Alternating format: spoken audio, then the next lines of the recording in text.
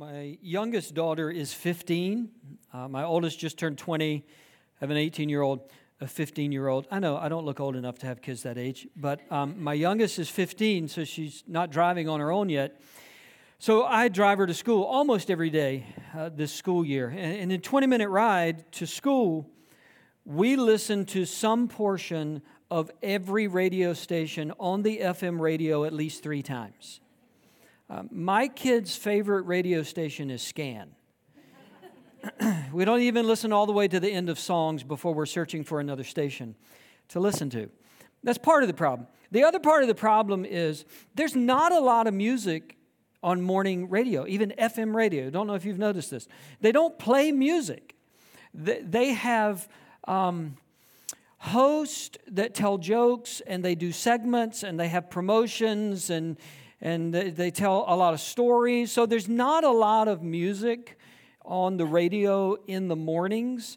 But again, they do these segments, and we listened to one station a while back, 94.1 Jeff and Jen show. I don't get any money from them, but that's who we were listening to. And they had a segment called We See You Trollin'. And there was a little theme song they'd made up for the We See You Trollin' game.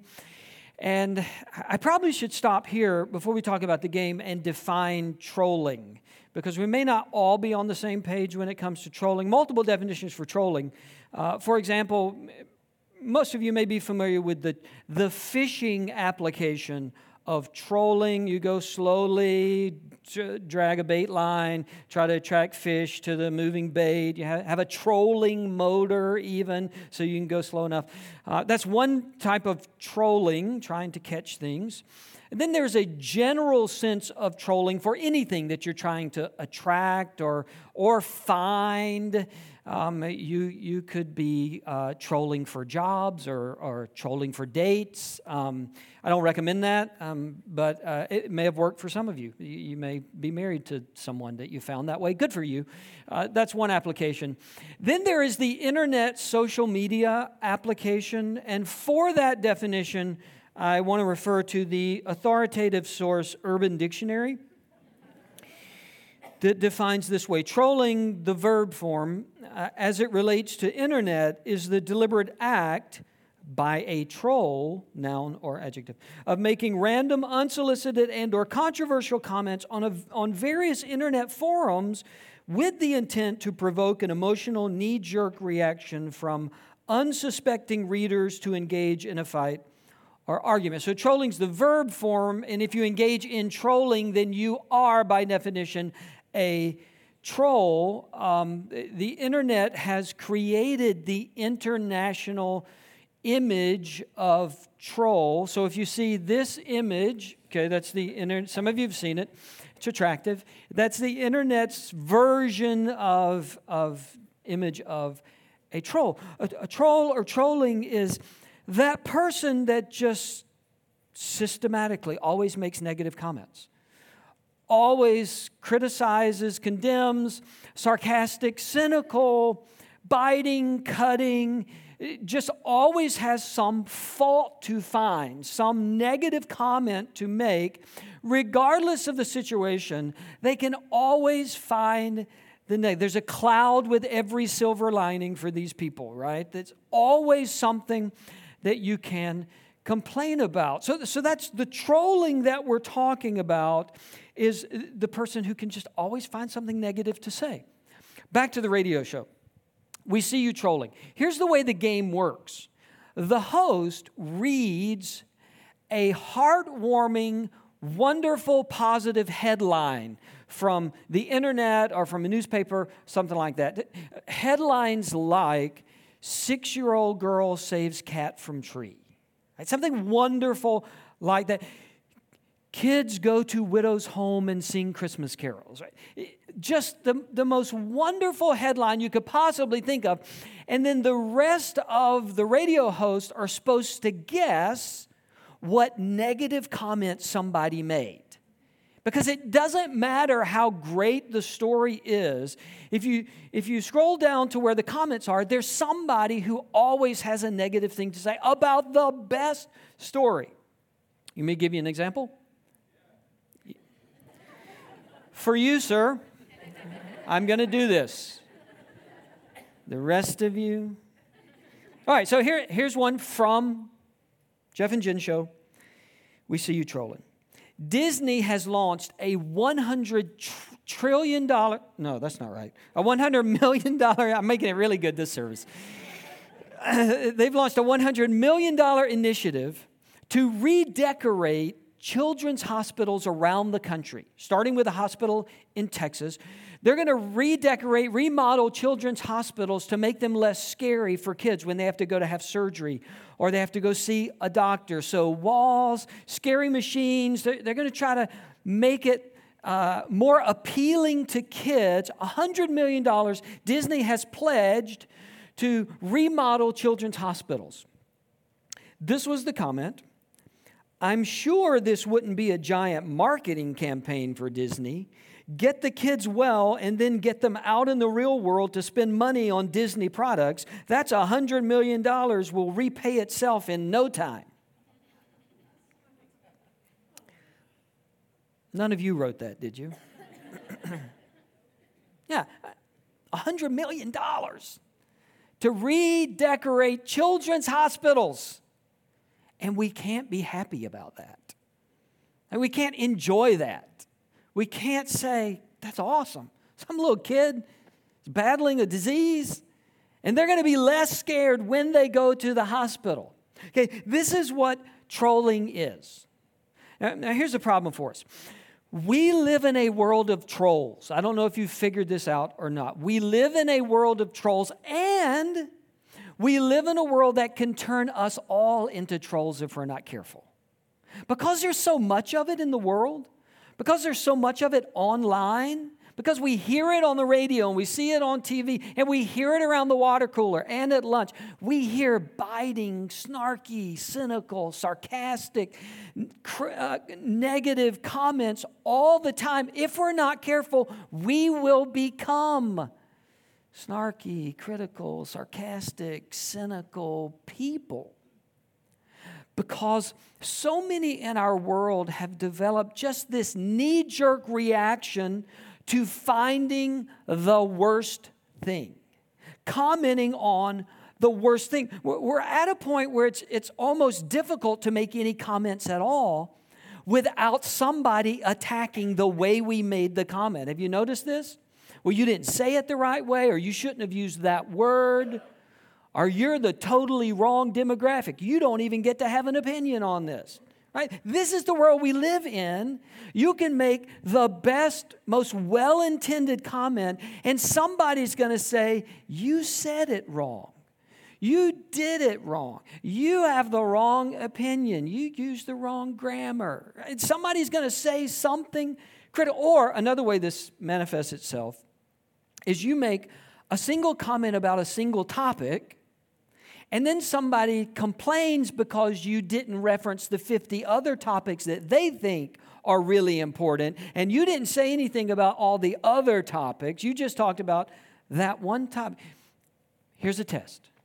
Just post one day, I love sunny days. Just try it. And see if somewhere before the comments end, somebody doesn't say, well, you know it takes rain to make the plants grow. If we lived in an all-sunny world, we'd starve to death because you have to have rain in order to have food. Hope you enjoy your sunny days while they last. Like, we can't be happy, it seems like. And we can't let somebody else's comment be their comment. We can't just allow somebody to have an opinion, make their comment, enjoy whatever it is they enjoy. We've got to respond and point out how they did something wrong. This is trolling in the internet age. It's just this knee-jerk reaction to find the flaw, to find what's wrong, to make a comment. So for the next few weeks, we're going to ask ourselves, are we trolls? You're going to ask yourself that. I'm going to ask myself that.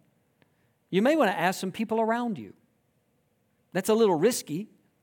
I wouldn't ask everybody around you, but you may want to ask the people closest to you. When you think of me, when you see that I've posted something online, is your initial reaction that it's probably going to be negative? Or that It's probably be encouraging, probably be inspiring. When you think of me responding to something, is your initial thought that I'm going to say something critical and negative? Or do you see me as somebody that encourages? Now, you do not have permission to tell everybody what you think about them. This is not like a license to go around getting even with all the negative people in your life. But it is a chance for us to look at ourselves and ask some hard questions. Because of the world that we live in and the perspective that so many people have about life, have I adopted any of that? Have I started thinking that way? Do I respond to everything with a cynical, negative, sarcastic comment? Look, I think seeing negativity in ourselves is one of the hardest things to do. Seeing pride is almost impossible to do in yourself. Seeing arrogance in yourself is probably the hardest thing to detect in yourself. But viewing yourself as someone who's always negative and critical is pretty close. Because we just don't see ourselves that way. Most of the time when we're giving a critical comment, we think we're doing something positive. We think we're helping people, even though they did not ask to be helped. We think we're doing them a service. They're doing it wrong. I'm going to help them do it right. So we see what we're doing as a positive thing in their life. Even though we weren't asked to do it, what we view it as, I'm helping them, which makes it difficult to look at ourselves as the critic, as the cynic, as the one that we don't just do it to help people, we do it because it's a part of who we are. We just tend to complain a lot. We just tend to criticize a lot. We just tend to see things from a negative perspective a lot. So I'm going to ask you to push back and be honest about you and how you tend to respond. Here's where we're going to start. Where does it come from? There's so much of it in our society. There's so much of it online. There's so much of it in conversations. Where does it come from? Because if we don't know where it comes from, we can't really address it. Here's my theory. If someone asked you, right after you made a critical comment, right after you were negative, or right after I was negative about something, if somebody just popped up and said, where did that come from? Why did you make that comment? I think most of us, 99.9% of us, would begin by saying, well, they said this thing and I needed to correct them. Well, they did this thing and I just couldn't let it go.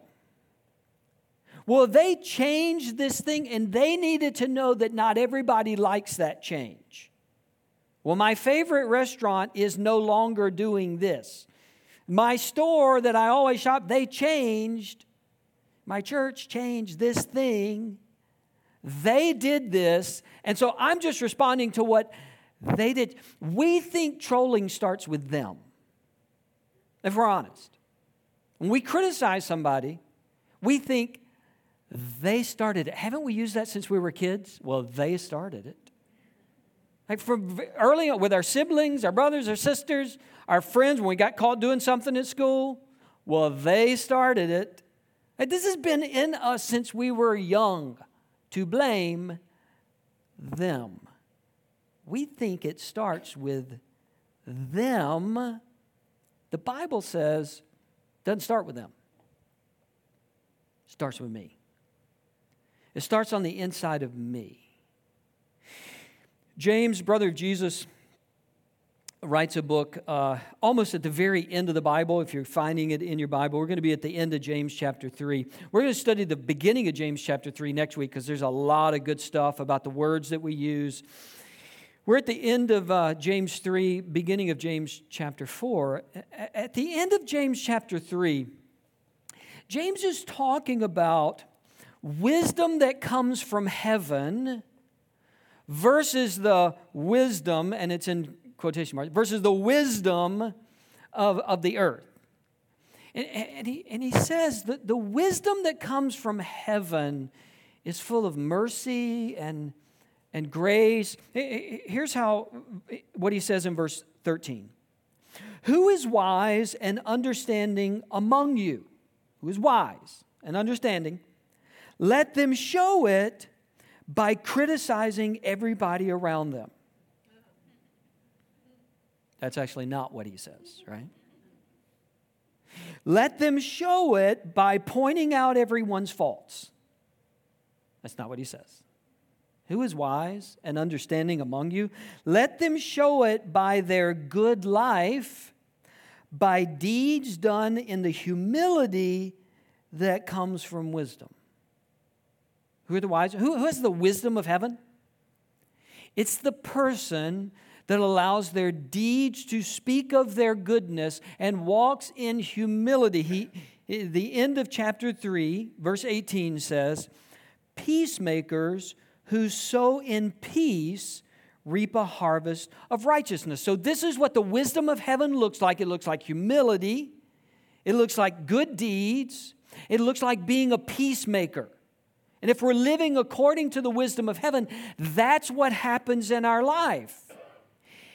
And then chapter 4 begins with James seeming to argue, but what happens when we're not walking in that? What does it look like if we're not peacemakers and we're not walking in the wisdom of heaven? Verse 1, what causes fights and quarrels among you? Where there's not peace, where there's conflict. What causes fights and quarrels among you? Don't they come from your desires that battle within you? Not them, not they, not circumstances, not something outside of you. What causes you to not be a peaceful person? What causes us to want to attack and criticize and be negative and constantly cynical and sarcastic? James says it's not them, it's coming from in you. And you got to deal with in you if you want to fix this. Jesus says something similar. Mark chapter 7, same story is told in Matthew 15. Again, Jesus called the crowd to him and said, listen to me, everyone, and understand this. Nothing outside a person can defile them by going into them. Rather, it is what comes out of a person that defiles them. Then verse 20, Jesus went on. What comes out of a person is what defiles them, for it is from within, out of a person's heart, that evil thoughts come. Sexual immorality, theft, murder, adultery, greed, malice, deceit, lewdness, envy, slander, arrogance, and folly. All these evils come from inside and defile a person. So whenever there is a problem, I can't point at them. I can't point at what he said that then made me react. Jesus and James both said, no, that's coming from in you. That's the problem. You've got to fix what's coming out of you and stop blaming what somebody else did. Stop criticizing all the time. Stop complaining all the time. Because no matter what we think, no one sees that as helpful.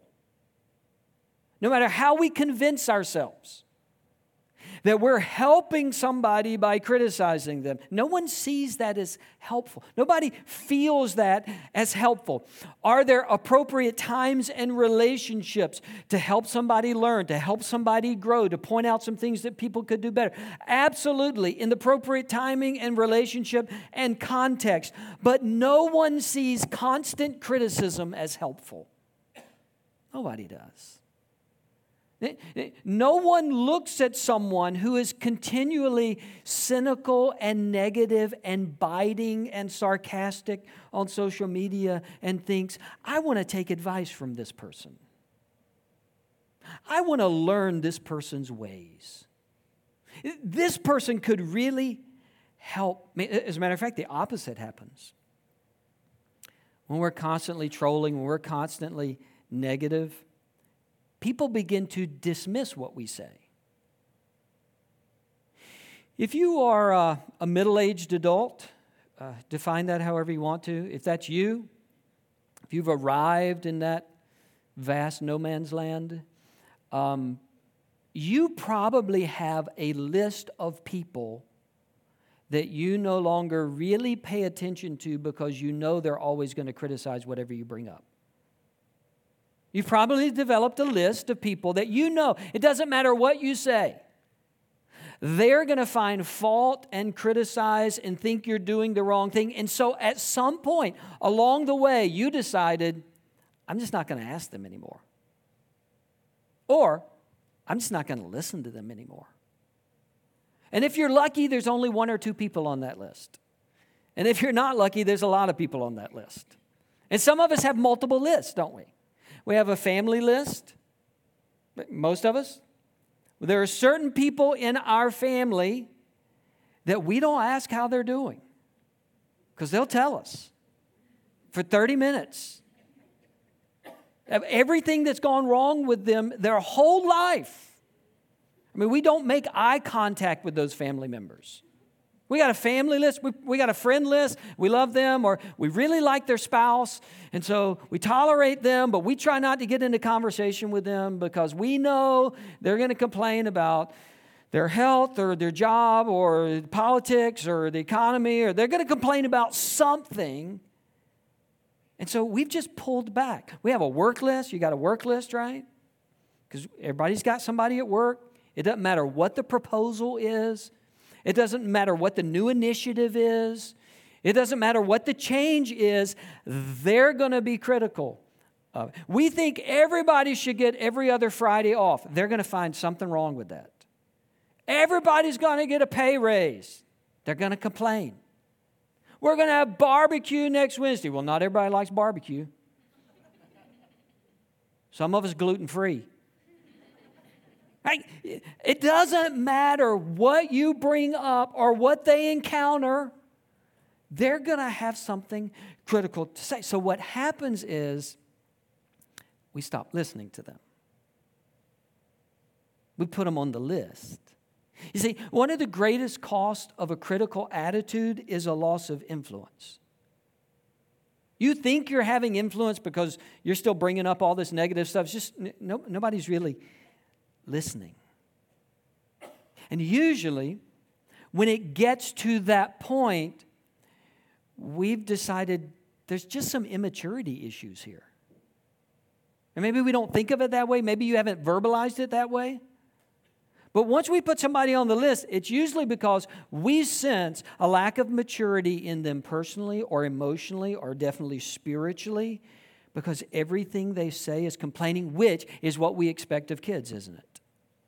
Moms, Mother's Day, parents, if you're not a parent but you've been around kids, we expect complaining from kids. It's too hot. It's too cold. I don't want to go there. I don't want to go to bed. I don't want to wake up. I don't want to eat that. I don't want to wear those shoes. And that's a part of being a kid. And the parent's job is to mature them out of that.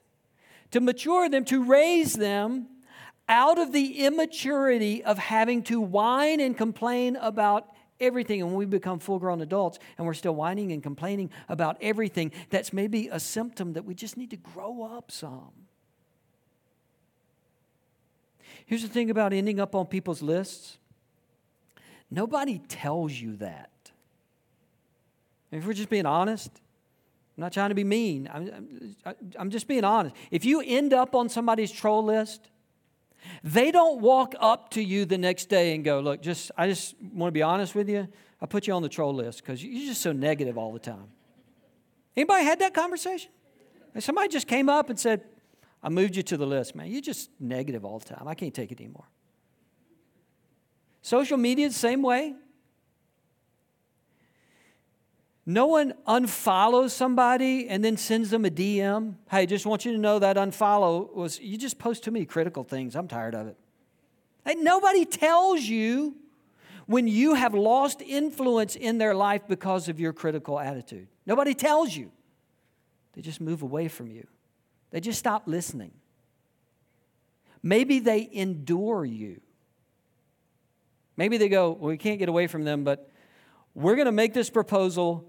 He's going to criticize it, and then we're going to do it anyway because he criticizes everything. We just don't listen to him. I mean, that's the hard reality of being the person that doesn't deal with the inner work of what drives us to criticize things. What are some possible things on the inside?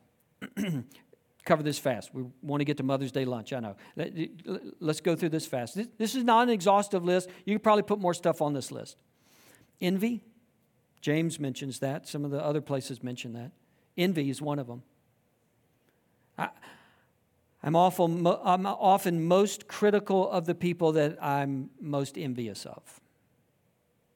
Because I need to find some way to justify why they have something I don't have, and so I need to criticize. They didn't do it the right way. They weren't honest. They don't deserve it. I'm often the most critical of the people that I'm most envious of. Fear. Fear drives a lot of it. Fear of change. Fear of losing control.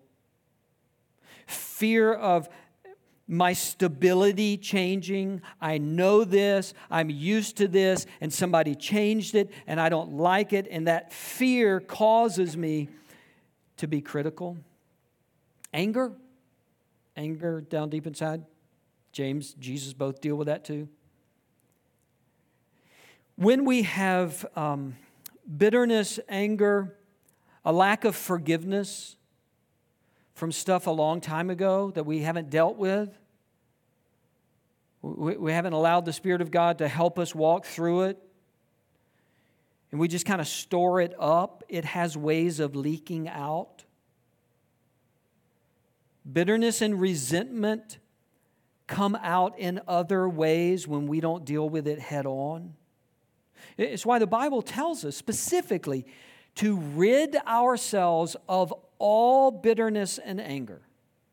Rid yourself of all bitterness and anger. And the Bible isn't saying you aren't justified in being angry about something. That's not what the Bible says. It doesn't say get rid of all anger except the ones where you really deserve to be angry. The Bible says get rid of it all, not just because of the results of bitterness and anger, but because God knows if we store that up, if we hold on to that in our heart, it starts coming out in other ways. It starts shaping us into critical, angry, bitter, negative people. Sometimes it's unconscious. We're not consciously thinking about that thing, but we've developed this sharp edge because we're still holding on to something. Some resentment, some anger, some bitterness, arrogance, if we're honest. Sometimes our critical nature is just because I think I know everything, or I think I know better, I think everybody should listen to me. I think I've said it before. I'm pretty sure the world would continue to rotate on its axis without me giving input to everything. I'm pretty sure it would. I'm pretty sure that your life would be unaffected if I just stopped responding negatively to everything. The world could handle it. The world doesn't need my input on every single thing. Maybe all of them are wrapped up in insecurity. The insecurity that I feel about myself, and so it comes out as anger, or it comes out as negativity, or it comes out as criticism. When I am not confident and comfortable in who God has made me, I can't let you be comfortable with who He made you. If I'm not confident and comfortable with the amount of grace that I need every day, the fact that I blow it every day, the fact that I need forgiveness in my life, if I don't own the fact that I need a lot of grace from God because I don't have this whole life thing figured out and I make mistakes and I do things I shouldn't do, then I can't give you that room either. But we all need it. We all want it. Not just insecurity about me. I think some negative perspective is our insecurity about God. Think about it. If you believe there is a God who created the universe and is in control, and He's all-powerful and all-knowing and sovereign, we like to say, He's ruling over everything, then I don't have to fix everything. Sometimes I think we wade into things and we give our opinions and we criticize because we're not trusting God to take care of it. Maybe what people need is not my critical comment. Maybe they need my prayer. Maybe instead of rushing to give a negative comment, I would slow down enough to pray for that person. Maybe what issues in our country need, I'm not saying we should never speak out, that's not what I'm saying.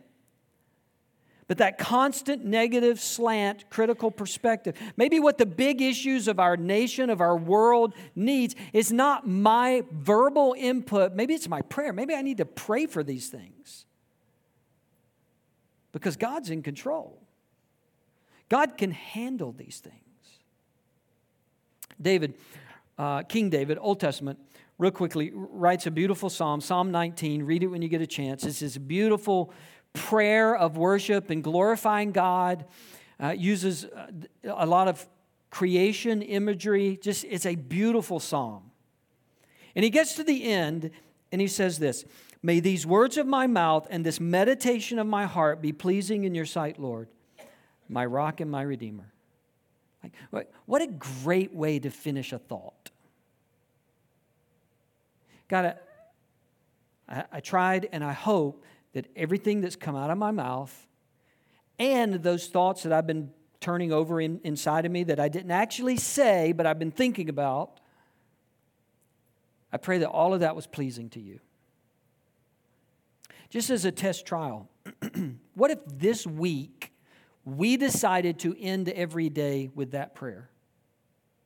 Every day, get ready to go to bed. We think back on the conversations that we've had all day. We think back on the thoughts that we've gone over and over again in our minds throughout the day, the things we posted, things we've texted. And what if we were honestly able to pray, God, I pray that all of that pleased you.